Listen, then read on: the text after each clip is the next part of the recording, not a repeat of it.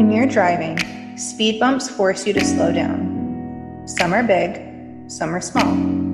Regardless of the size, they can really mess up your car if you go over them too fast. In this go, go, go world, society tends to have a negative view of speed bumps. But in my opinion, they don't have to be a bad thing. We all go through speed bumps in life, such as getting married, a spiritual awakening, having children, changing jobs, a trauma, and more. In this podcast, you will hear the various speed bumps that people have encountered and how those experiences have shaped them into the person they are now. Because every story has speed bumps, and that is what makes life interesting. Hey everyone, I wanted to welcome you to another episode of Speed Bumps, and today with me I have Katillist Jones. Katillist Jones hosts the White Rabbit podcast, and I actually found him through Janet from the Deplorable Nation podcast. Y'all should go check her out. She is the best. And I'm just really glad that we were able to make this work. I know we had to reschedule once, but now we have loads of time, and I'm super excited. So thank you, Katillist, for being here. Hey, thank you so much for having me on, Ellie. I appreciate it. I'm kind of excited about this because you know that I get deep into conspiracies on my show. So this is a little change of pace for me. Yeah. And that's what I love is I get to chat with people that I listen to about their conspiracy podcasts, but I get to hear it from a more personal point of view. Inevitably, it ends up going back to, what typically what they podcast about. But that's also why I love bringing on people who aren't podcasters, because then I get to hear about their hobbies and things like that. And I don't know, it's just fun. It's different. Hey, podcasters have hobbies too, other than podcasting. Come on now. Fair enough. But you know what I mean. I got you. You know what I mean. If they don't have a podcast, they're not typically out broadcasting it to the world. Yes, 100%. So before we get started, the only scripted question I promise I will ask you is please tell me 2 things you love about yourself. Well, I cheated and I Hillary Clinton this and had the answers given to me ahead of time, or the questions given to me ahead of time. So Janet.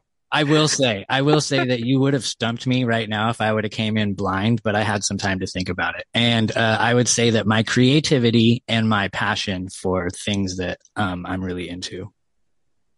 I like those. What are you creative with? Tell the audience. So basically, and both these go hand in hand. I'm passionate about anything creative, whether it's drawing, graphic design, making music, cooking. I find art and creativity in everything that I do. And that's what, even like crappy jobs when I was young, I would find a way to make it creative and fun. So like, yeah, as far as creativity goes, like that is intelligence, having fun. What was one memory that sticks out of like kind of a boring job that you made creative?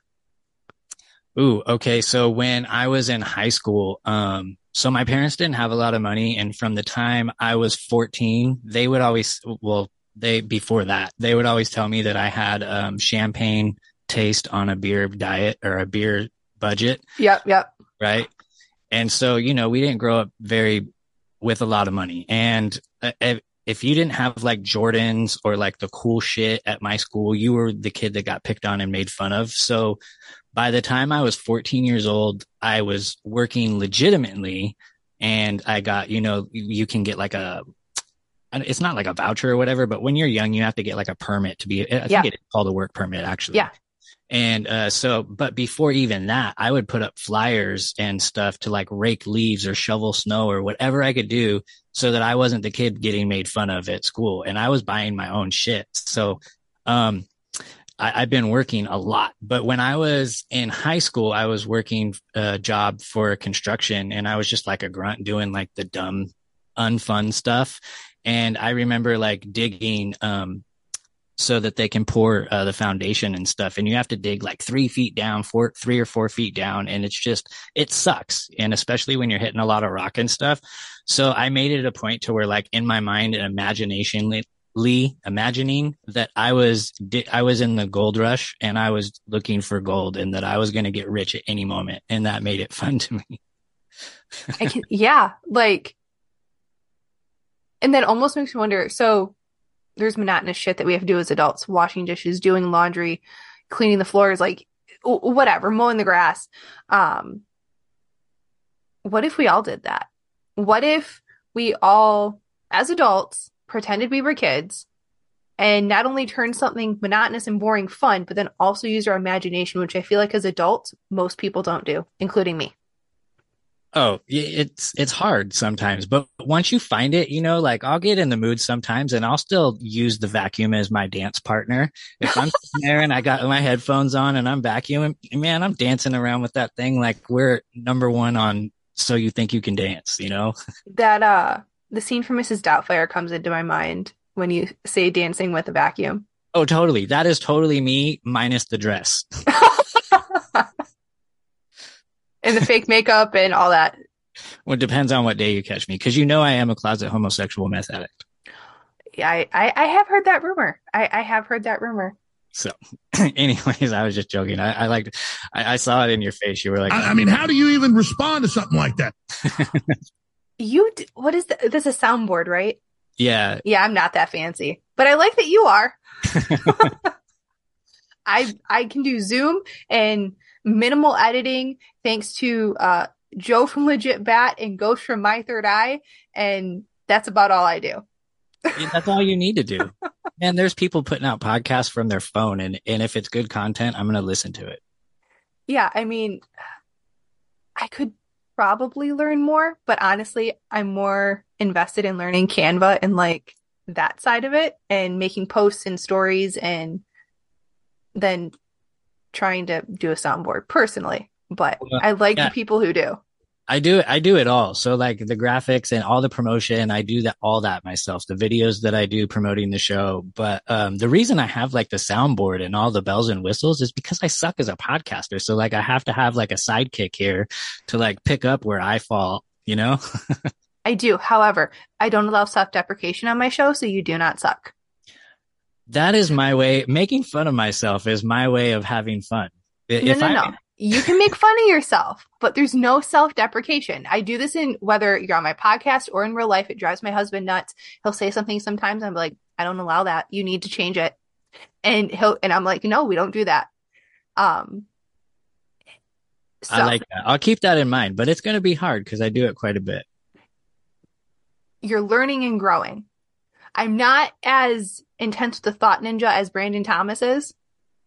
I'm not to that level of a thought ninja, but I'm a really big proponent of no self-deprecation because those things that we say out loud are typically because other people have said them to us, and I don't want to keep perpetuating that cycle.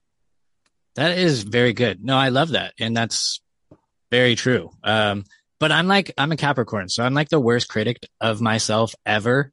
Right? Everybody will be like, yo, you're the best artist ever. Like your graphics are so good. And then when people ask me, I like charge them like the smallest tiny amount because I'm like, how can I charge for this? This sucks. Like, yeah, Janet complains about that. But, what was I going to say? Dang it. I totally lost my train of thought right there. You have to know your worth. Well, what I was going to say is shout out to Brandon Thomas, because I didn't know that you knew about the Thought Ninja. But when you told me we don't allow that right here, in my head, I said, hey, Thought Ninja, you got to suit up. Yes. That's great. So he's here now. Nice. Brandon will be very, very happy about that. If y'all don't know, Brandon Thomas from Expanding Reality has this idea of a Thought Ninja. I think he talks about it in the episode that I did with him, which is, I don't know, a few episodes ago now. The first one in 2023. So, or the last one in 2022. I don't remember. Y'all, it's been a year and it's only January. So you'll find it. You'll find it. I know, it was funny. I just had a couple of my last guests that I had on were kind of big names. At least to me, they were big names. And I was like, we've been bringing the fire off effing year. And then I was like, wait, it's only January. You did that with Ron and Anonymous Sean. I was just listening to that episode. I haven't finished it yet, though. I did. Yeah. I did. I'm impressed. Listen, I do my homework. I don't just have people on and not listen to any shows. My goal is to listen to at least one before I ask them to be on my show, and at least another one before they actually come on, depending upon how the timing works. Yes, I definitely do the same thing. I try to vet before I jump into something because I've had it backfire on me in the past. And I'm like halfway through a show and I'm like, oh my gosh, what did I just get myself into? Yep. Yep. It's a learning process. It's definitely a learning process. And I get to use your word. The speed bumps along the way are quite fun, though. They are. They are. Some of them are fun, and you learn stuff you didn't even know you were going to learn. And that's part of the reason I love talking to people about their speed bumps is it's almost like a cheat code because I've gone through mine and you've gone through yours. So maybe by me listening to your story, I can overcome, like kind of fly over those speed bumps and not experience them. And same thing, you with me. And so that's kind of what I want all my episodes to be, is these little cheat codes for people. That's awesome. I consider my show the same, except mine is cheat codes for people that are trying to find truth and through conspiracies, because I've already done years and years and years of the research. So I'm like, yo, here's the answers, guys. I like don't that. Give them all the answers. I give them the cliff notes so that they want to go read the whole book. Yeah. You definitely have to go research it yourself, especially on certain topics. But I mean, there's so many different topics that sometimes I'm like, listen, I just want the Spark Notes version. But then I personally won't debate or have an intense conversation if I don't know enough about the topic. And I'll tell you, I don't know enough about that. I'm not going to have that conversation. Yeah, that's fair enough, because otherwise you're just going to back yourself into a corner without being able to have, that's like, going into a boxing match without having boxing gloves on. Especially when it comes to these kind of topics, you have to have receipts, because people don't want to hear hearsay. They want facts. You have to be able to bring up documents or like, look, this person was here on this day, like type of thing. Yeah, definitely. So getting into some of your speed bumps, where do you want to start? I know I have a couple that I've heard you talk about in various shows, but you're in charge here. Where do you want to start? Well, I mean, speed bumps as far as my entire life, or speed bumps within the past few years? You're in charge. Well, what do you think the audience would get the most value from, is how I will word that. Let's start way back. So, I would say that my first speed bump, or my first like moment that I can remember of being awake, is very little between second grade and kindergarten. I remember sitting in the living room in the Bay Area and I started bawling because I came to the realization that one day I was going to die. And with that, my mom introduced me to a way of not having to die, which was the Jehovah's Witnesses. Okay. So I know about this much so I'm super curious right now. Go. Okay. So, my mom, had me when she was 16 years old. So she was super young and naive, not very intelligent. She dropped out of high school, which is now I think is a good thing, because then you're learning what you need to learn and not what they want you to. True story. So she, had family members that were in the cult, in Jehovah's Witnesses. And so it was easy for her to get sucked in. And so she would go in and out, throughout her life, throughout me growing up. And so I was indoctrinated with this at a very young age, because I was so scared of dying. And I knew that it was weird, because when I had that epiphany that I'm going to die, I also had an epiphany of like being alive and my awareness of this life, and the awareness of things that didn't seem right, even at that age. It was just like, things don't seem right. And I think that's when I started to forget where I was before I came to this realm. And if I lose you, I'm sorry, but that's just how I think and how my mind works. Is I was here before, I've been here many times. I'm just here again. But I feel like when we lose our imagination is when we start to lose our imagination is because we start to forget where we just came from. And, I think that when I was realizing that I'm going to die is when my mortality and everything is when something totally changed in me, and it's been that way ever since. And so the Jehovah's Witness thing is definitely a speed bump because it was hypocrisy from my parents. So my mom, she'll deny it to this day, but she was physically abusive. And my first stepdad was an alcoholic cokehead who would beat the fuck out of her in front of me all the time. And he had a son who lived with us who was older. I mean, one day my mom was leaving to go to the mall, and I was crying because I didn't want to be left alone with him because he gets physical and whatever. And so I'm like crying, and then my mom leaves, and he was like, "Oh, you're going to make a big deal. And mom thinks that I'm going to kill you and blah, blah, blah." And he like grabbed me by the neck and was like holding me, choking me against the wall and shit. And his son like ran and kicked him in the balls. And he like dropped me, and then I like ran to the neighbor's house, and I stayed there till my mom got home, and she ended up leaving him after that. Thank God. And then she gets together with another guy who did not want her to do the Jehovah's Witness thing whatsoever. He was like, "Yo, that is dumb. Don't do that. This is," and so like, then I got like total opposite of it was like night and day. It was like free for all. Go ahead and cuss. You want to watch that R-rated movie? Yeah, not a problem.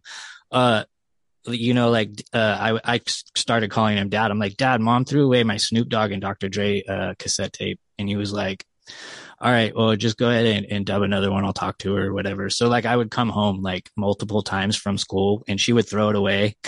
And I would just like have my friends record me another one. And then finally she was like, "You're not going to stop, are you?" And he like stepped in. He was like, "Look, he's a kid. He's going to listen to what the kids want to listen to, blah, blah, blah." So it was kind of cool. Like I was given like a free freaking hall pass. I went from like total tied down to abusive to do whatever the fuck you want. And it was awesome. Okay, wait, couple questions. One, how old were you for the first stepdad, roughly? She left him when I was in 4th grade. Okay, so call it 9-ish. And then the second guy weeks later, called dad. Okay, but then he was around until you were roughly now. Okay. And you made a comment that I really want you to expand upon. You said you were afraid of dying, and your mom told you there was a way not to die. I know very, very little about Jehovah's Witnesses.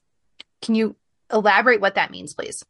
Okay, yeah. So Jehovah, and so Jehovah is the English word for God, for Yahweh. Promises his people everlasting life, meaning you will never die. Okay. And so after Armageddon in the Jehovah's Witness cultish religion, they believe that after Armageddon, even if you do die before then, that when you do have judgment, then you will come back to earth, and then you will live on earth for eternity, and it will be paradise once again. So that's what they believe. So, and beings that I was always told from them, from even my grandmother, my mom, that in my lifetime we will witness Armageddon, we will witness the end of the world. So like that was always embedded in my head ever since and I still believe that, even though it might not be true. But I mean, holy crap, look at what's going on right now. That's a whole nother side topic. So in very, very simple terms, all of that sounds very Christian, yet you call them a cult. So what makes them different than like a non-denominational Christian or Catholic or Protestant or Lutheran or Episcopalian or Baptist? Like, what's the biggest difference? Because I honestly don't know. So if you have Catholic friends or family, and you're not, they are not going to disfellow you and never talk to you. Okay. They do that in that religion. Like they will keep you around long enough trying to pull you in. And then, they're not supposed to, but they do, talk with people outside, other than knocking on everybody's door and annoying the shit out of them, but, so, and not only that, but it was funded by the Rockefellers. So, I mean, like right out the gate, it's like, who's funding this? Oh, why are we a part of this? This is God's word. God's word is coming from the Rockefellers. No, bye. That's fair. That's fair. Okay, so this guy, stepdad came into your life. Basically, kids will be kids. He's going to listen to what he wants to. And Yeah, so he was like he was like my best friend and mentor. Like, Mhm. awesome. I still love who he was back then. To this day, I wish he would come back. Then I graduate high school. So, like I grew up like totally mixed, right? Mhm. Mixed emotions, like God, no God. I have no fucking clue. Yep. Um, and then something crazy happened where his dad died and he wanted answers. And so my mom's like, I have answers for you. So fast forward, he is now a elder in the congregation, meaning he's one of the leaders. And it's just they're not the same people. It's bad. When COVID hit, we got into it really bad. I mean, we've been off and on for years because I get mad at certain things and then most of the time it's been when I'm drunk and then I'll just start talking shit to them. I'm like, yeah, whatever, go to your cult fucking worship meeting, and shit like that. And my mom will be like, I remember one time she got really mad at me because she was like talking about the burning bush story or whatever. Yep. She was talking about it to somebody else and I was laughing in the corner and she was like, what is so funny? And I was like, I've taken mushrooms too, mom. Like, I mean, so I've never done any psychedelics, but from the stories that I've heard from people, I can see how that might be a thing. Oh yeah. If you've taken mushrooms and then you hear that story, you're like that is what happened. But just stuff like I would just take jabs at them and stuff like that. And then when COVID came around, like I was dabbling into some really fucked up shit. Like up until about 6 months before COVID hit, I was rebelling against my parents still as an adult, which is really dumb. But I was like full blown satanic on the visual outside, right? Like it just is, I mean, as bad as I could get to piss them off. And anyways, had a run-in with a demon in my room pinning me down, and then I changed my ways. And so when COVID hit, I asked my mom, I was like, is this it? Is this like the first domino? Like, is Armageddon happening? Like, how much time do I have to get right? And she was like, yeah, this is it, but you don't have much time, but you have time, And then that was like the first week. And then my conspiracy mind kicked in and I was like, nope. I've been talking about martial law and lockdowns and this is it. This is what I've been talking about. Like, I'm right again. They're wrong. No, this is it. This is what it is. And then so fast forward, vaccines came out. I'm talking to my mom on the phone and we had recently we had like a 6-month period where we weren't talking for whatever reason it was. And then we just start talking again. And so she tells me that she went to go see my sister and the kids. And I'm like, oh, awesome. I was like, I'm sure the kids were happy to see you, right? And she was like, yeah, it was awesome. Well, as close as we could get. We stood on the driveway and waved to them because they don't have their boosters yet. And I was like, they're not gonna. And I was like, what do you mean they don't? You do? And I was like, you're scared to fucking see your own kids? You drive all the way out to their city and stand at the end of the driveway because you're scared of something that's not even real? I was like, you do not worship Jehovah. You worship the people on the fucking television. And like, what boggles my mind is the people who were spiritual or religious or both, because I think you can be one or the other or both at the same time, depending upon how you define those words. And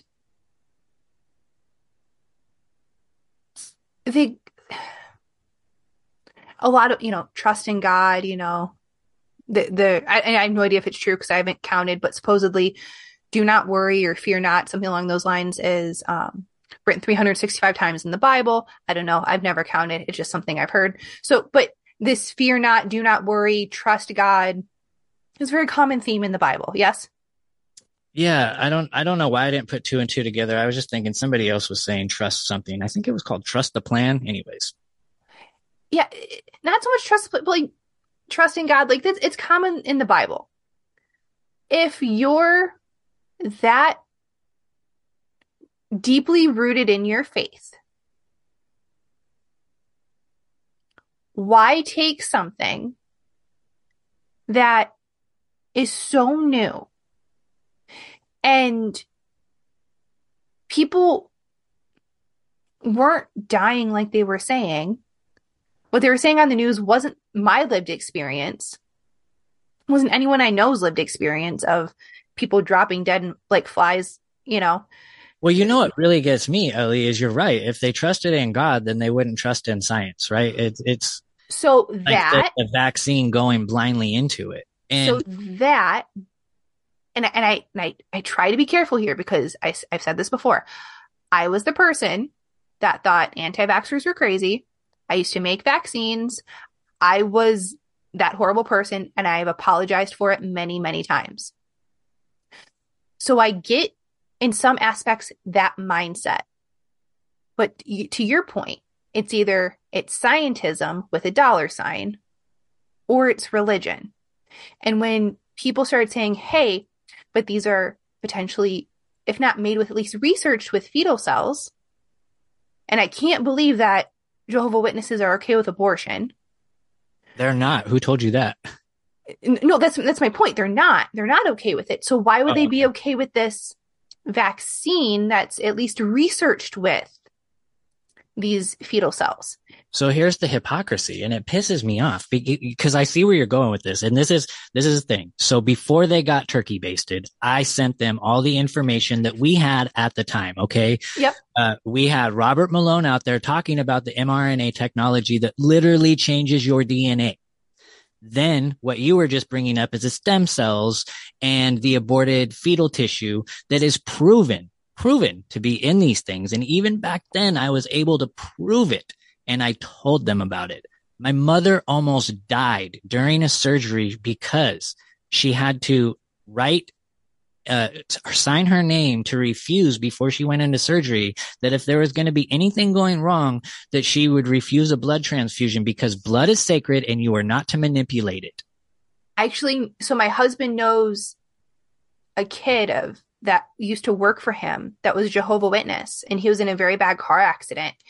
And he would have lived if he would have gotten this blood transfusion, but because it's against their religion, and I'm not here to debate if their religion is right or wrong. My question becomes, if this is what you say you believe, what you say you believe and what you're doing are not the same thing. And that's where I get confused. Yes. And it's not an attack. It's, I want someone to explain it to me. Well, it's cognitive dissonance one, it's ignorance another, okay? And here's where the ignorance comes in, because if I didn't say anything to that, my mom she's a normie. So she wouldn't have even known or thought to even look into that what they're being told is not true. But since I'm her son, her own flesh and blood, telling her these things, and it's going against her religion, and she went and does it anyway. Now in the Bible she reads from too, it says that ignorance is not an excuse. So even if she didn't know, and I told her, she refused to listen to me when I warned her. And we're still not talking to this day. And within 3 years, she's probably going to die. And I have no fucking sympathy. I have no sympathy for any family member that gets ill from this at all, because I tried so hard to warn them.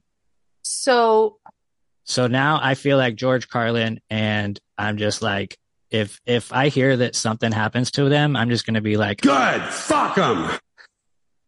Okay, so part of me wants to agree with you and part of me does. And then part of me is going to offer a different perspective, and you can tell me to fuck off, that's fine. But I don't know when they got these shots. I have an aunt and uncle who got the shots when they were towards the beginning. And I had shared what I knew, but they were still very, Aunt blank is, I'm not going to say their names, but Aunt so-and-so is, has these pre-existing conditions and Uncle so-and-so has these pre-existing conditions and we're really concerned about them. And based on the data then, they legitimately thought they were doing the right thing. But they were not for the vaccine passports. They won't get their boosters and things like that since new data has come to light. So I have a question about Jehovah's Witnesses. We're going to pretend COVID doesn't exist for a minute. Do Jehovah's Witnesses, do they have any stance on any other vaccines?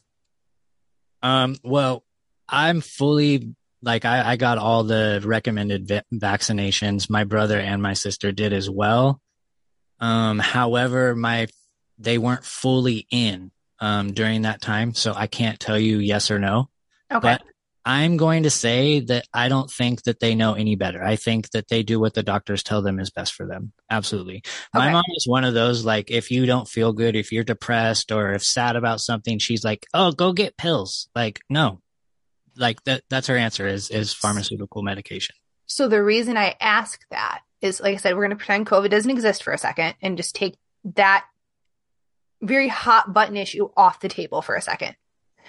And we'll just leave vaccines because, that's not hot button enough by itself.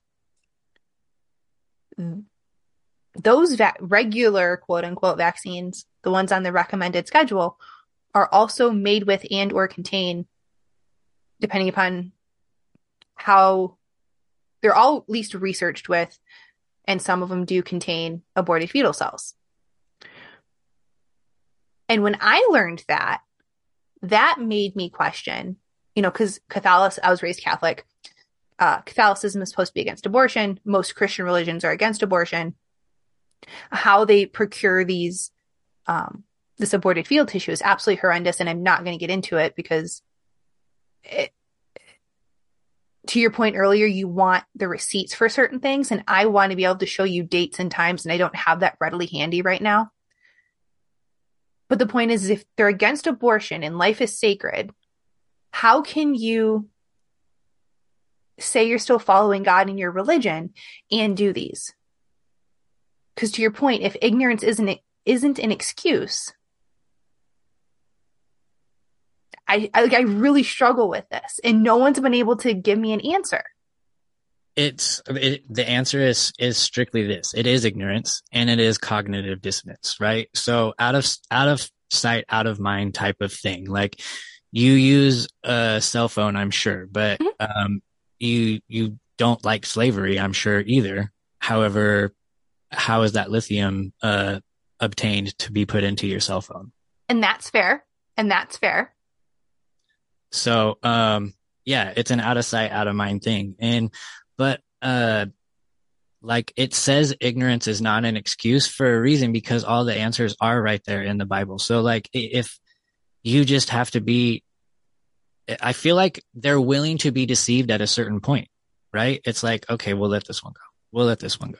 And the cell phone analogy, I'm fucking guilty of it too, right? Okay, I'll let this one go.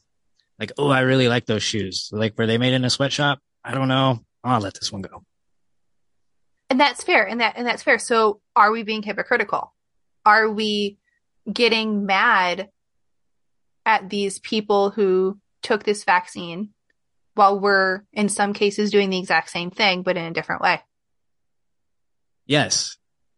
And fuck you for pointing that out to me. Sorry, I'm in this group too. Like, all the listeners who are probably listening on a smartphone are in that group too. Like, y'all can get mad at me.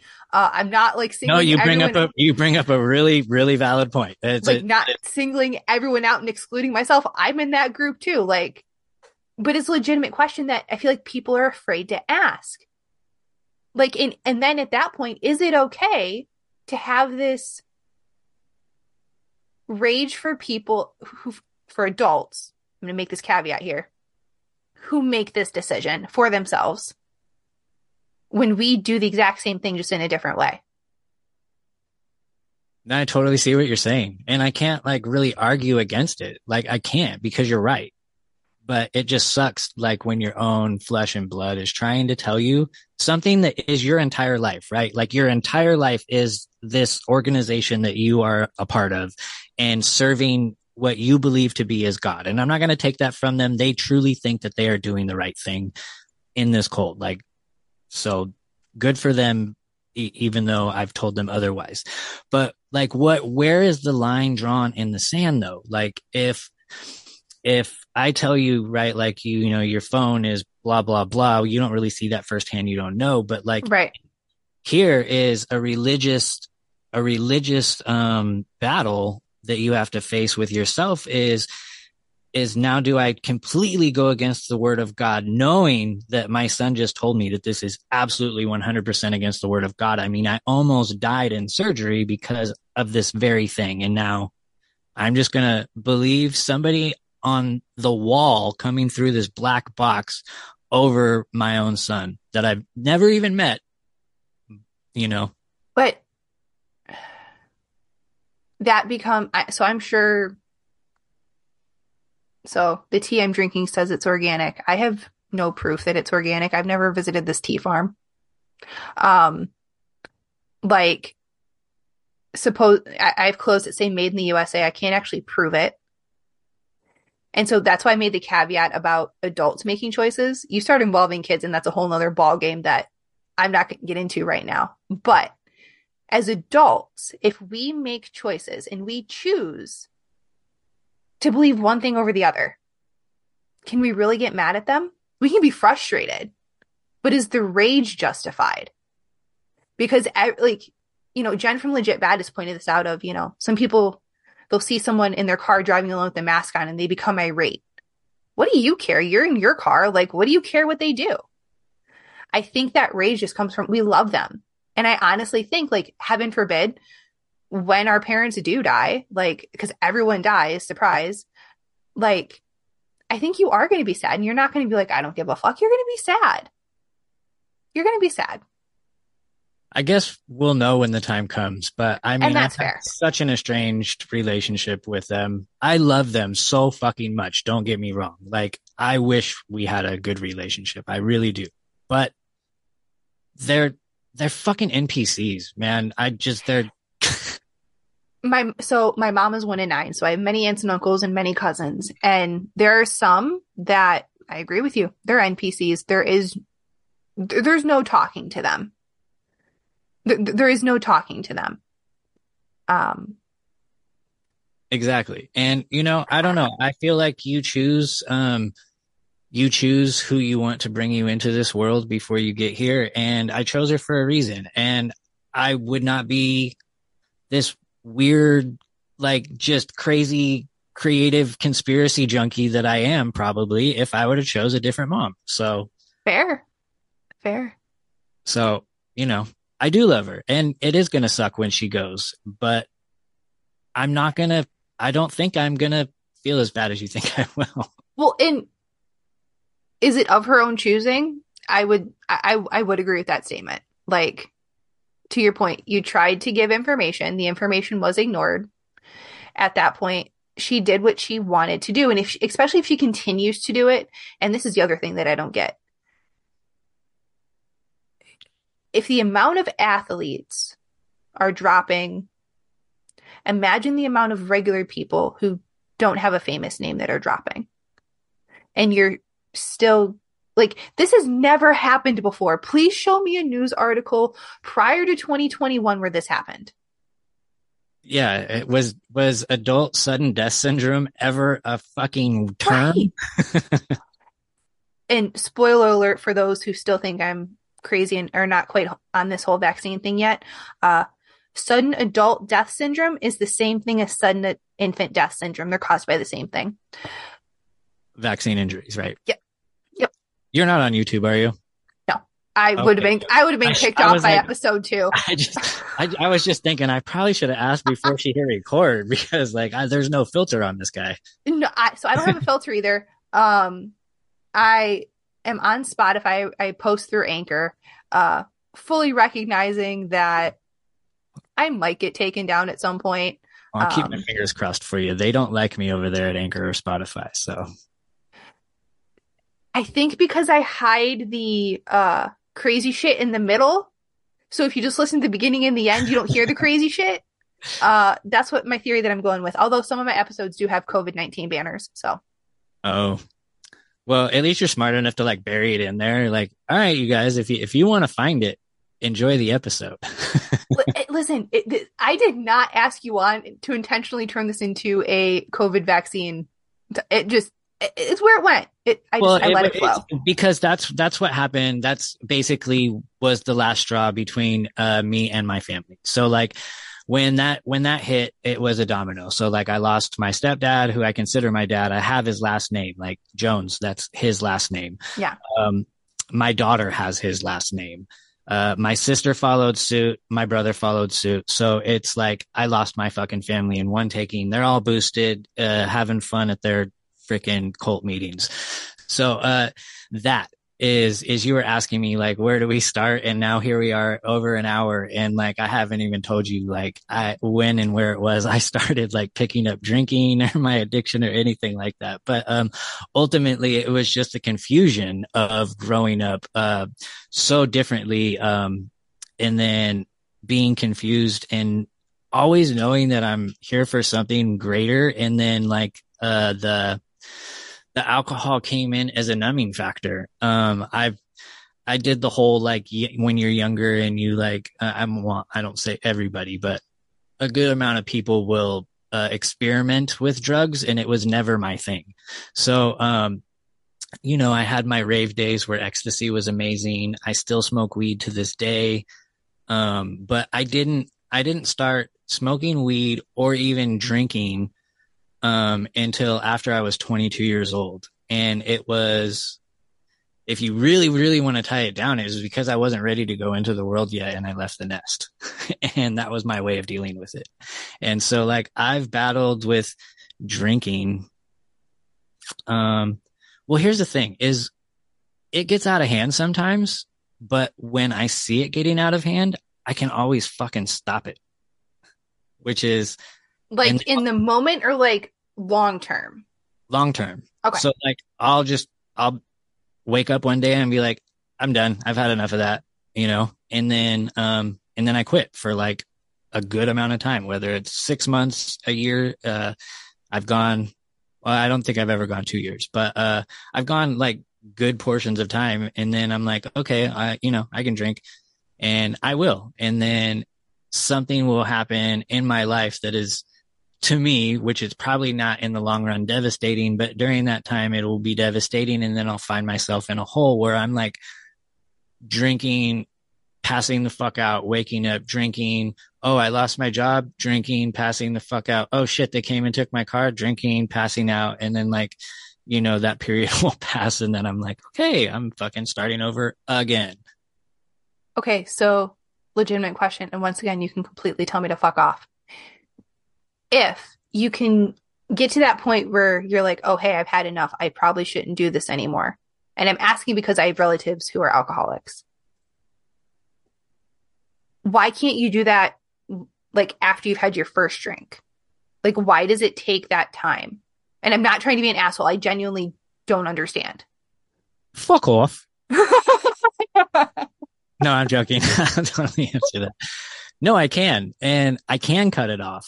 So like, I'm not one of those that, is the second that a beer touches my lips, I'm not like, we're going streaking. And I'm just drinking from then on like that. I can, when I have the self-control to be able to drink one beer. I have the self-control to be able to drink 2 beers. But when something mentally flips in my head, and then that guardrail goes down, I just keep going down the hill, like past that guardrail, just to see how far I can get before I crash. And I don't know why.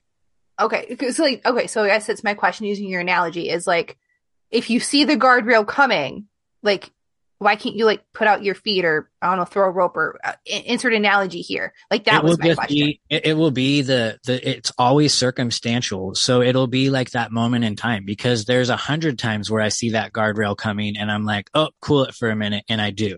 Right. Okay. Okay. and then it'll just be something I'm going through in my life. And with this last time, it was Justin from Cannabis and Combat had been suicided, and I didn't agree with the story of how his death was. So I started looking into it, and I was coming up on some things that weren't adding up to me, and it was going to a really dark place. I saw the guardrail coming, and I said, fuck it, and hit the gas. Okay. That's fair. I mean, it was a legitimate question because I do have family members who, when they're sober, they're like, yep, I know that this is wrong. You know, like, I know that I'm an asshole, blah, blah, blah, when I drink. And I'm like, okay, so you know this, like, then change. And they're like, yeah, it doesn't work that way. And they could never articulate to me why. And I'm like, and I will say this too, because I do know that feeling. And if you're like completely helpless, so once you pass that guardrail, you're fucked, right? Like that's when it's to the point where like, I'm going to die, or I need to call somebody and be like, yo, I'm past the point of no return by myself.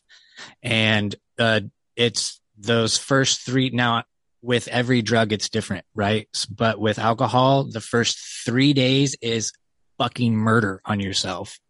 And you don't know if you're going to die because it literally feels like you are, and people have.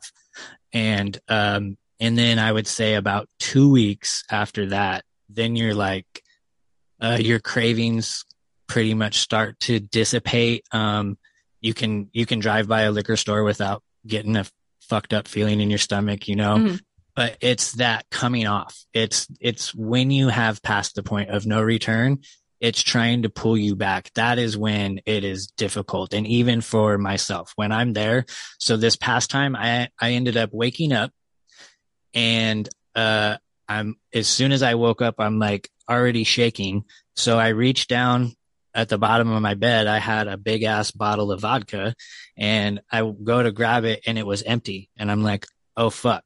So I looked at what time it was. It was the morning. I actually woke up in the morning for once. And so I'm like, all right, I have two options here. I can go get another bottle, or I can say, fuck it. Now I have to go through the worst fucking 3 days and, ever. And so I picked up the phone and I called a buddy of mine who is deeply in NA and, has been clean for over 5 years. And I told him, I said, hey bro, I was just about to leave the house and go to the liquor store to buy a bottle of vodka, and I really don't want to do that. And so I called you instead. And that's where that took me. And I've been sober since then. So have you ever gone to AA, NA, any of those types of things? Yeah. So, in the past, I've went to AA, strictly because I've had DUIs, and, I had to go. I was forced to.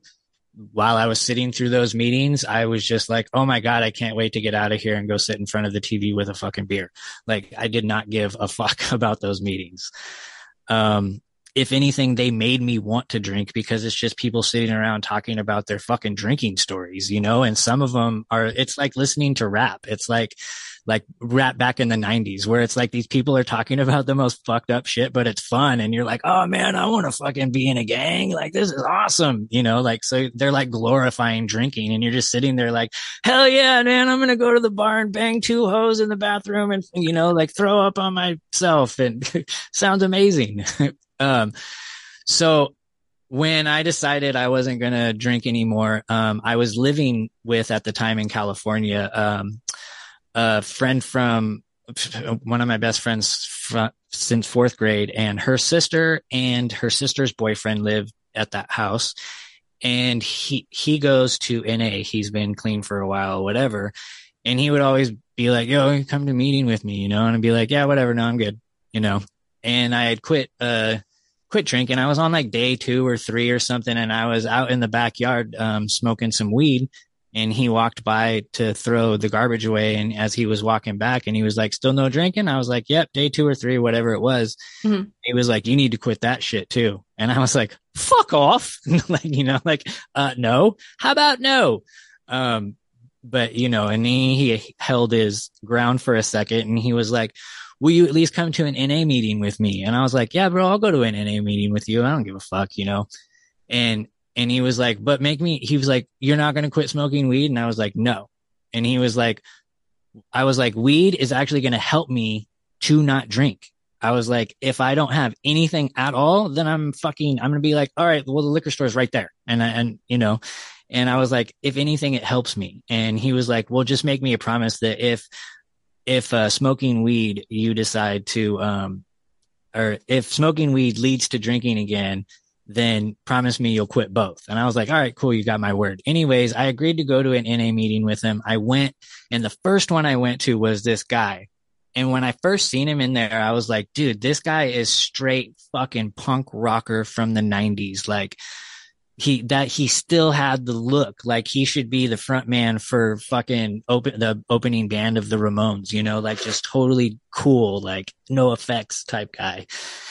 And he gets up there and he tells his story. He was the speaker that day, and he brought his daughter, and his daughter was like 12 years old. And he was just talking about his experience. So he was a meth addict. So it was like, you know, like I'm hearing this story and I'm just like, yeah, but I'm not like, you know, blowing guys behind the fucking dumpster to get my next fix type thing. But there's a lot of similarities in whatever addiction there is. And I could relate to a lot of things in his story. And I ended up crying like a little, like just 5-year-old that couldn't get a donut. And I was bawling, and like, I'm sitting there in the front and I'm just like, keep wiping my eyes and stuff. And then, I didn't know his daughter was sitting there listening to this, and he was talking about all the times that he neglected her and how upset he is at himself about it and everything. And it made me think of like the times that I could have actually been hanging out with my daughter, or even just like, you know, talking on the phone with her rather than like being out and doing the things that I was doing. And it really hit me. And then when he finished, he walks over and, and his daughter is bawling. And he like runs over and gives her like the biggest hug, and it just moved me so much. And I was like, yep, I'm going to fucking come here, man. And I ended up asking that guy, I was like, will you be my sponsor? And he was like, absolutely, but you have to quit smoking weed. And I was like, ah. So I ultimately left NA because I can't stop smoking weed. I went to NA for 100 days, and then I got my little coin to say that I did it. And I was like, I'm smoking weed. I'm done. But yeah, it's and the reason why I left too is because when I took on a sponsor, he made me read the first 24 pages every single day for 3 months. And of what? Of the NA handbook. Okay. And in those first 24 pages, it says our occultic symbolism and stuff like that. And their symbol is a freaking triangle. It's an occult. And right then I was just like, you know what? Well, I'm getting some good things out of this, so I'm going to keep doing it. But, you know, because of my Jehovah's Witness background, like, and my conspiracy junkiness, like anything that screams cult or occult at all, I'm middle fingers up and running. So I actually had a guy on a few episodes ago now. His name is Rob. And he was talking about how he used to drink and how he feels that AA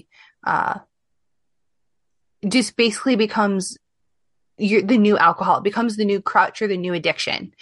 And kind of to your point, it was like, yeah, it can have some merits, but the people who go there for years and years and years, it's just, it's their new addiction. They have to go to a meeting. They have to. He's like, and that's not healthy either. And I was like, that's fair. No, I 100% agree with that. There was people there that have been going 25 years, you know, and they would stand up and like, hi, I'm so-and-so and I'm an addict. I'm like, no, you're not. You beat that shit. Well, they're still an addict for the group. Right. In my opinion, like not saying it's all group. bad. And I 100% agree with that, because at that point, you're still letting it control your life. You're letting it control your life because you are so focused on not letting it control your life that it is controlling your life. And it was funny. I don't remember. Might have been Whiskey, Beer, and Conspiracies had me on. I think it was them. And they're like, or maybe it was Brandon Thomas. I don't know. Somebody asked me, how long has it been since I've been drinking? And I said, I have no idea. I'm not counting, like, because then it's controlling my life. If I'm like, it's been 300 and blah, blah, blah since I've had a drink, and it's fucking running my life. And that was another thing I didn't like about NA is they were like, download the day app. And I'm like, what's the day app? And it tells you how many days you've been sober, and it has a daily message and blah, blah, blah. And you have to call 10 people every day, and like that you don't even know, just people that you fucking have numbers of on this piece of paper that also go to NA, and just be like, hi, I'm so-and-so. How are you doing? And I'm not fake like that.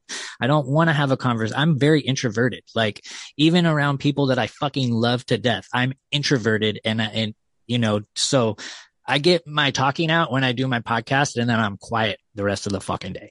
You know, like, so for me, calling a bunch of people is very uncomfortable, and the whole thing about it, I was just done with it. You know, I just fucking got off of probation, and now I have to call a sponsor and check in every day. No, fuck you. I'm an adult. Like, I don't want to check in with anybody. I'm checking in with myself, and I'm doing okay. And that's fair. That's fair. I have another question. And once again, you can tell me to fuck off.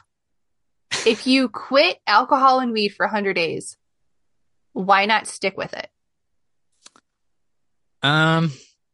Very good question. I don't know if I have an answer for that, okay. But, being who I am, like, even doctors don't know this, but one of the biggest systems in your body is a cannabinoid receptor system. And the benefits of any type of cannabis is high on your body. It's so good for your body. You actually need some of it. And, you know, and being in NA, I couldn't even freaking take CBD drops, and there's nothing that's high about it at all. Oh, and I had a toothache one time, and I called my sponsor, and I was like, hey, can I take a muscle relaxer? And he was like, only if it's prescribed by a doctor. And I'm like, fuck that, dude. I'm not going to pay somebody to tell me that I need this. I need this. Yeah. Okay. All right. I'll bite. And that's where I feel like for some people that strict set of yes and no's is what they need. Okay. Of yes, this is okay. This is not okay. And, you know, and that's how they get quote unquote on the right path. Right. But also I feel like as an adult, it's probably why a lot of people break probation is because you don't like being told no one likes being told what to do, whether you're 2 or 222, right? Like you don't like being told what to do. And so for most people, I'm going to guess that that's why these things don't work. Oh yeah, for sure. And yeah, absolutely. But you know, for a lot of people, it does work. And like you said, some people need that accountability, and they need somebody to answer to. Mm-hmm. And, I mean, I don't know if it's true, but they say in the NA meetings that it is 100%, it works 100% of the time if you stick with it. So,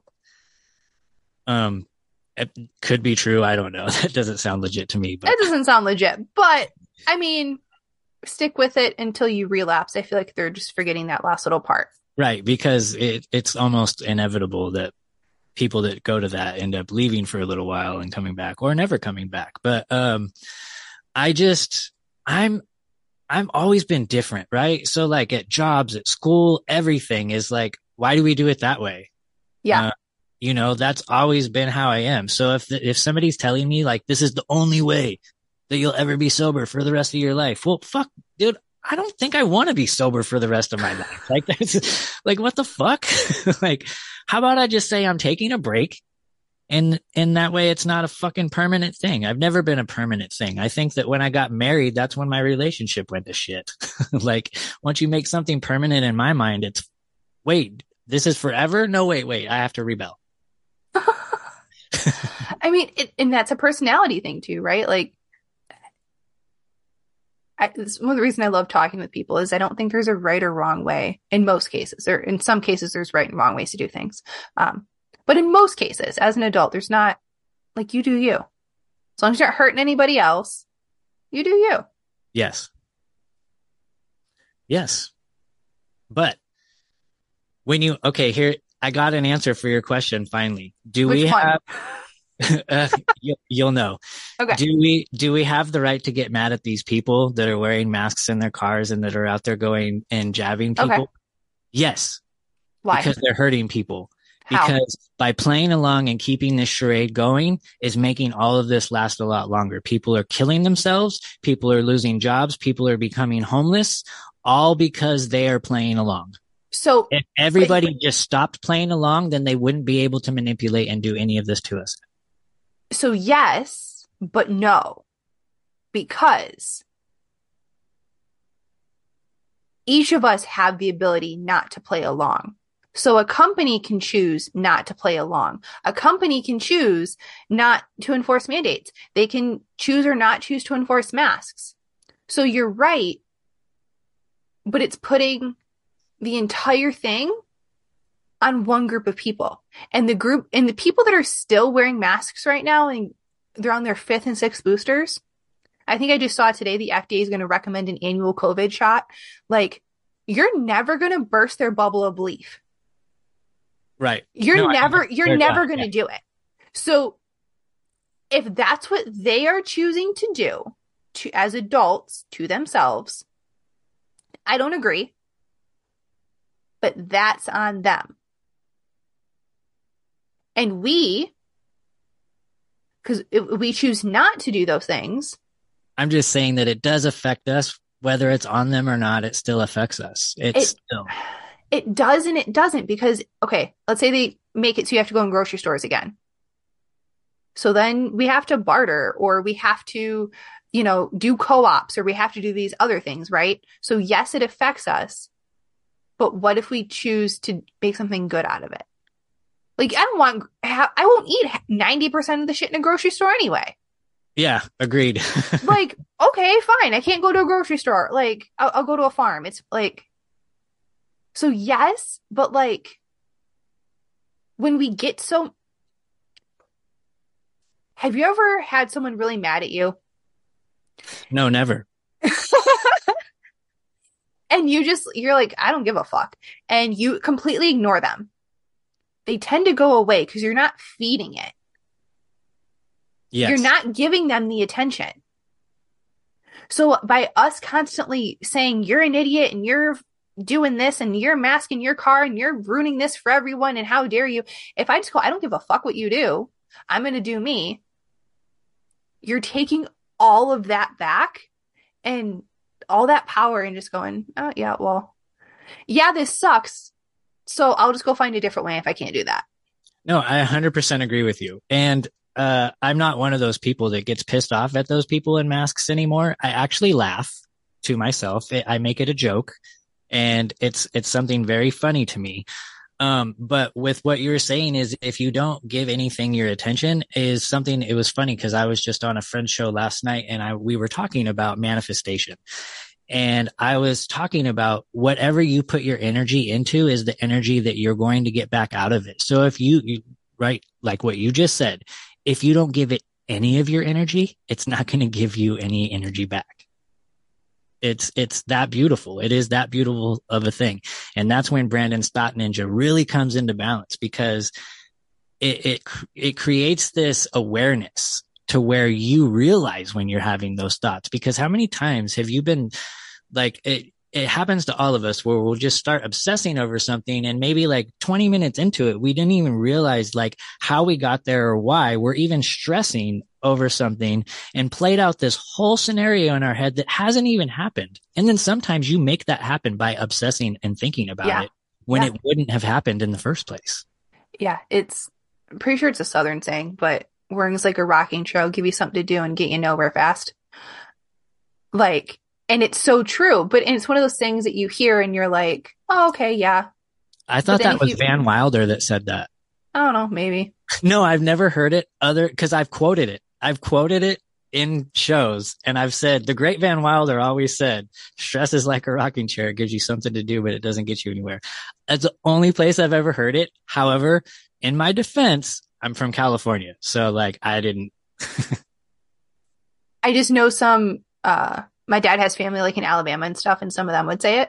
So like I have this weird mix of Midwest plus a little bit of Southern, like mixed in my colloquialisms, and sometimes my accent depending upon who I'm talking to. So it's fun. I don't know where it comes from, but I remember hearing it as a kid and going, yeah. And even up until recently, yeah. And I loved playing the what if game. That's what I call it. What if this happened? What if this happened? What if this happened? And playing out these elaborate scenarios, thinking that if I just played the what if game enough, I'd be prepared.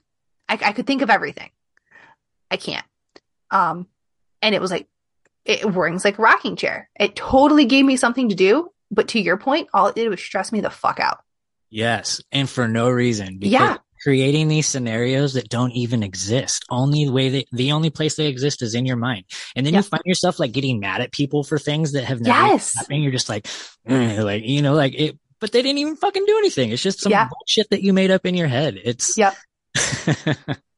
I'm still guilty of it, you know, because I'm one of those people that like, I've always been the one that thinks of the worst case scenario in every situation, no matter what. Like, what is the worst thing that can happen? And like Brandon Thomas is one of those people who he's like, what is the best thing that can happen? I'm really trying to adopt that. It's not easy, but it's been something that I've battled with my entire life, is worrying about the worst case scenario and actually making it happen. Yeah, I mean, especially when my PTSD was at its height, like I played the what if game full fucking force. And it was bad.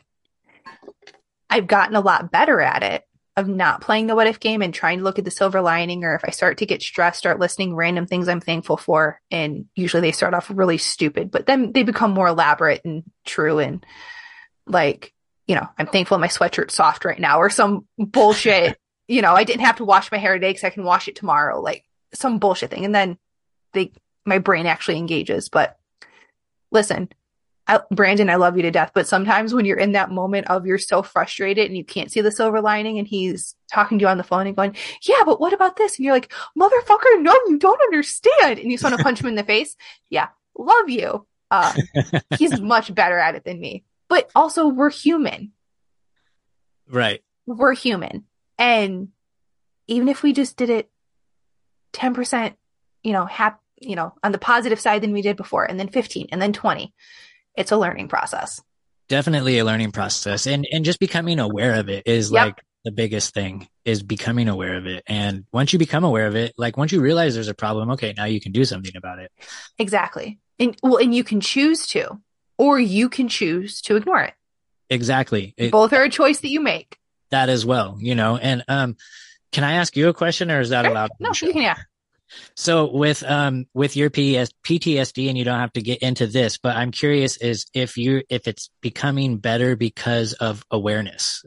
Are you aware of certain triggers and so you stay away from them, or have you been able to process and let shit go? So a big part of it was EMDR. I still say that EMDR saved my life, because I mainly had PTSD from being hit by a car as a pedestrian and being raped.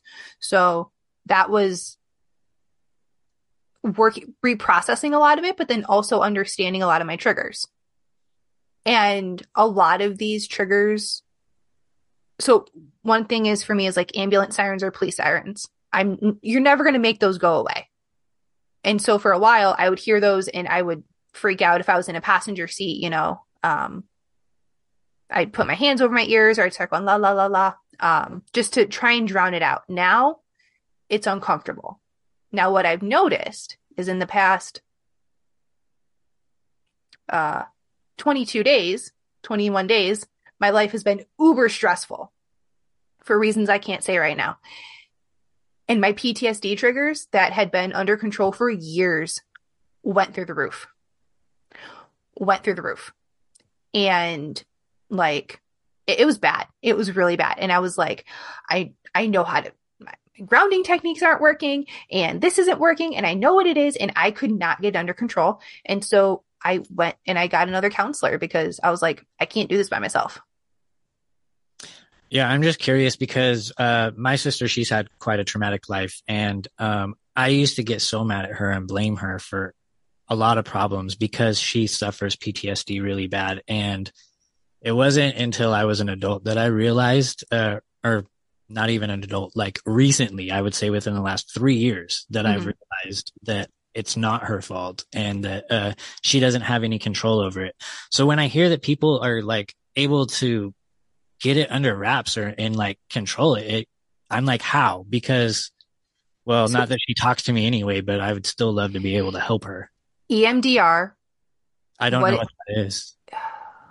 I forget what it stands for, but basically it takes this traumatic memory that you couldn't feel the emotion and understand in that moment and reprocesses it. So you don't ever forget the memory. I'll never forget being hit by a car or anything like that. But I can talk about it now to you. I can describe me laying in the street. I can describe to you how my hip and my broken pelvis felt like without bawling my eyes out. I can cross a parking lot without having a panic attack.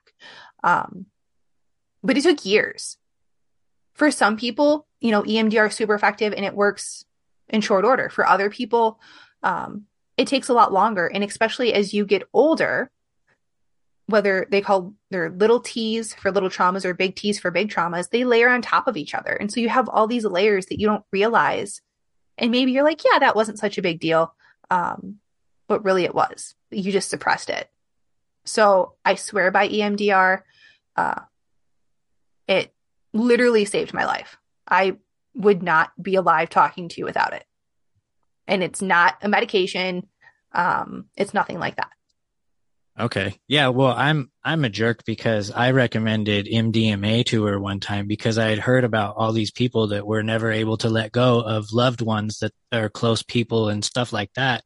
And then they would not like go to a freaking rave and take ecstasy, right? Like they would actually do an MDMA, like it was measured out and yeah. type of thing. And I, I told her she should try that or whatever. And then she ended up becoming like a partier and shit. And I like, so she used it as a way to escape, but just like NA or AA or any of these other things, when you go to counseling, you have to want to do it. And you have to recognize that you're going to have to get vulnerable and it's going to feel uber fucking uncomfortable and you're not going to want to do it and you're not going to want to go back. Well, she's like me too. She's like, I don't need the controlled environment. Like I can do it. And so she just got street shit, hung out with friends, and it was a party. It wasn't fucking the spiritual, like, self-aware release that she was supposed to have. I've heard of people attempting to do EMDR by themselves. And technically you can. I do not recommend it. Especially if you've had a lot of big traumas or even one big trauma. Don't recommend it. For me, I can't talk about anybody else. For me, when I would experience it, maybe the sessions were only a half an hour and I felt so drained for the rest of the day. I was completely out of commission. I didn't clean my house. That day I didn't run errands. I basically went home and vegged on the couch because my mind and my body were reprocessing all of these things that I had decided I was going to shove down and ignore. And it is not for the faint of heart. Like I'm not trying to scare people, but at the same time, I had no idea what I was getting into. And for some people, they don't have that experience. It's because everyone is so different. But for me, I stopped doing EMDR. Let's see, I was hit May 6, 2014, and I probably stopped beginning of 2018. I did it for a good solid 4 years. And then just full disclosure, it got to a point that I was like, yep, there's these couple little parts of me being hit that are really traumatic and I don't want to work through. So I stopped. It was enough that I could function. And so I stopped. Realizing that was a very poor life choice. And now I'm back in counseling and I flat out told my counselor the first day, we're going to have to go back to this and I'm not going to want to, and you're going to have to strongly suggest that we do this because I don't want to do it, but I know I have to. And that's my personality and that's me. Well, that's awesome that you went in there knowing it was like the one side of you that knows that you're not going to do that was probably like in the back, like, stop saying this. Don't say this out loud. Oh yeah. Cause I had even told my other counselor about it and she wasn't pushy enough. And I'd be like, no, I'm fine. And she would just go, okay. Oh. And you knew you needed that drill sergeant.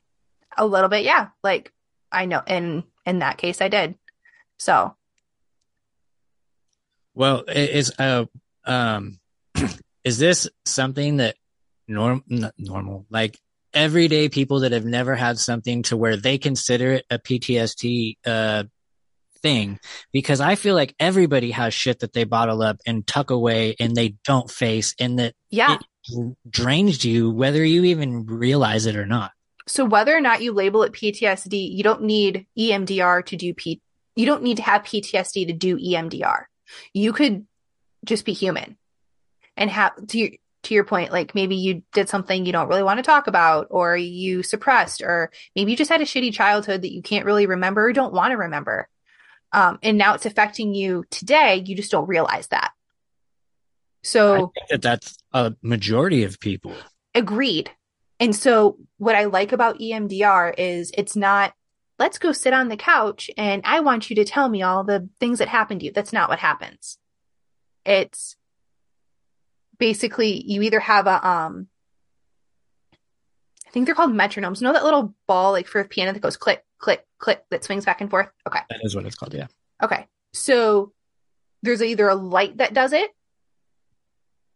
or you have like these little buttons or whatever in your hands that buzz back and forth, or they use audio like headphones, so one ear and then the next.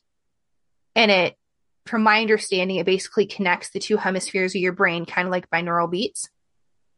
And they say, okay, think of a memory, or a small portion of it, on a scale of 1 to 10, 10 being the most distressing thing. How upsetting is this to you? You say the number. You, beyond that, like, you don't have to say what it is. And then they go, okay, either watch the light or the tappers or whatever, and think about it as you are third person or on a moving train. Like, you're not physically there for 30 seconds as you're like watching this light go back and forth. And then after about 30 seconds, they go, okay, now how distressing is that same memory? And it goes down. Don't ask me how it works. I haven't dug into it. I would have to say my things out loud. I couldn't just be quiet. But you don't have to talk. So the people that are like, I can't talk about this, you don't have to. You don't have to talk about it. And that was, for me, the beautiful thing and the great thing, because for the longest time, I couldn't talk about it. I couldn't put into words. I didn't know how. So you're not talking about it, but yet still it's the topic of conversation and what you're working through. I get it. I get it, right? Because they're telling you, think about it. So that's what's on your mind in the front, and they're just working through the things without actually knowing the details of what it is that you're thinking about. Yeah. Okay. So, well, I was hit by a car. So obviously there's multiple pieces to that. Me laying in the street, the ambulance coming, the guy trying to pick me up, loading into me the ambulance, cutting off my clothes, the thing in the trauma bay. Can you tell the part where I get stuck and I don't want to talk about it in EMDR? Because I just call it the trauma bay. Yep. Yeah. When my parents come, and after being in the hospital and then living in their parents' or in my parents' dining room for 10 weeks, like, so it's not think of the car accident. It goes, okay, think of you laying in the street. Out of that whole sequence, think of you laying in the street. How distressing is that? And then whatever you need to remember that's all you do. I don't have to say, okay, so I was laying on my back and my backpack was behind me and my head was like this and my leg was like, I don't have to do that. It was just me laying in the street. Gotcha. So you have to do it a little bit, but it's not the detail.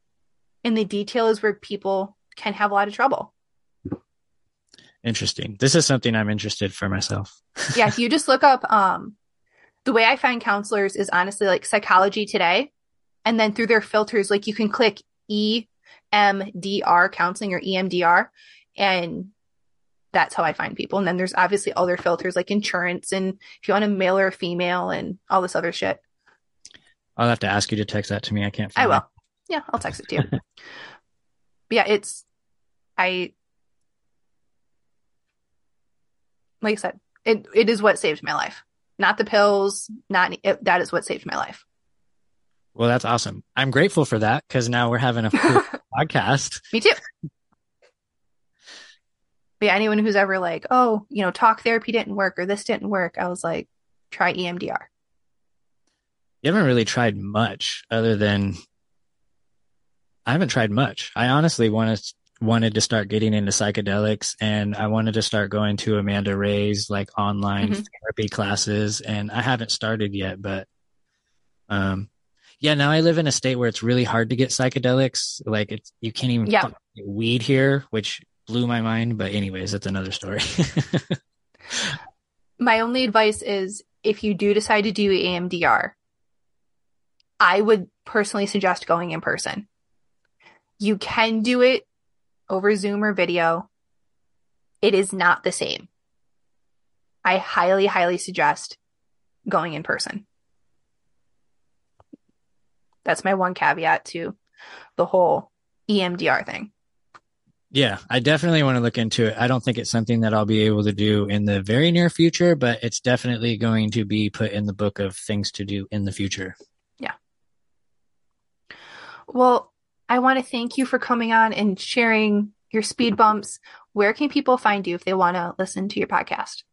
I'm not very famous, so you have a good chance of finding me in the grocery store bagging your groceries. No, I'm just joking. You can find my show on Rockfin, Apple, and iHeart, and I am also very heavily on Instagram. I have content on there I like to consider that is also part of my show that you can't listen to. It's strictly for Instagram, and I work hard on that. So I encourage people to go check that out. And your podcast is the White Rabbit Podcast, correct? Correct. Correct. And all of this will be linked in the show notes, guys, and y'all should go check them out. And I just want to thank everyone for listening, and I hope y'all have a wonderful, wonderful day.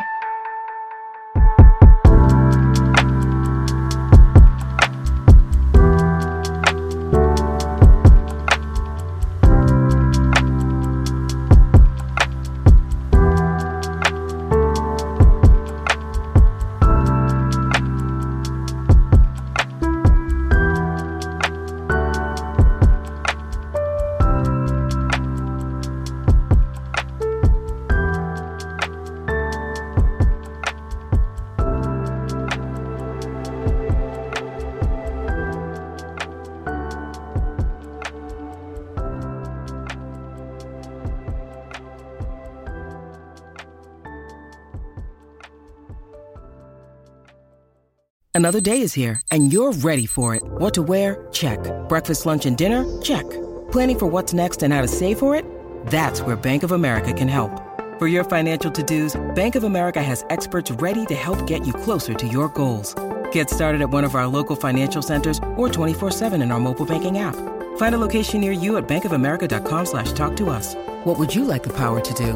Mobile banking requires downloading the app and is only available for select devices. Message and data rates may apply. Bank of America NA, member FDIC. Hey everyone, I wanted to thank you for listening to another episode of Speed Bumps.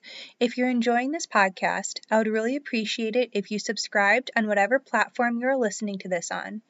If you're listening on Spotify, I would really appreciate if you clicked that 5-star button. And if you're on Apple, you can click the 5-star button and leave a written review if you're so inclined. If you're interested in coming on my show, you can reach out to me at speed.bumps.podcast on Instagram.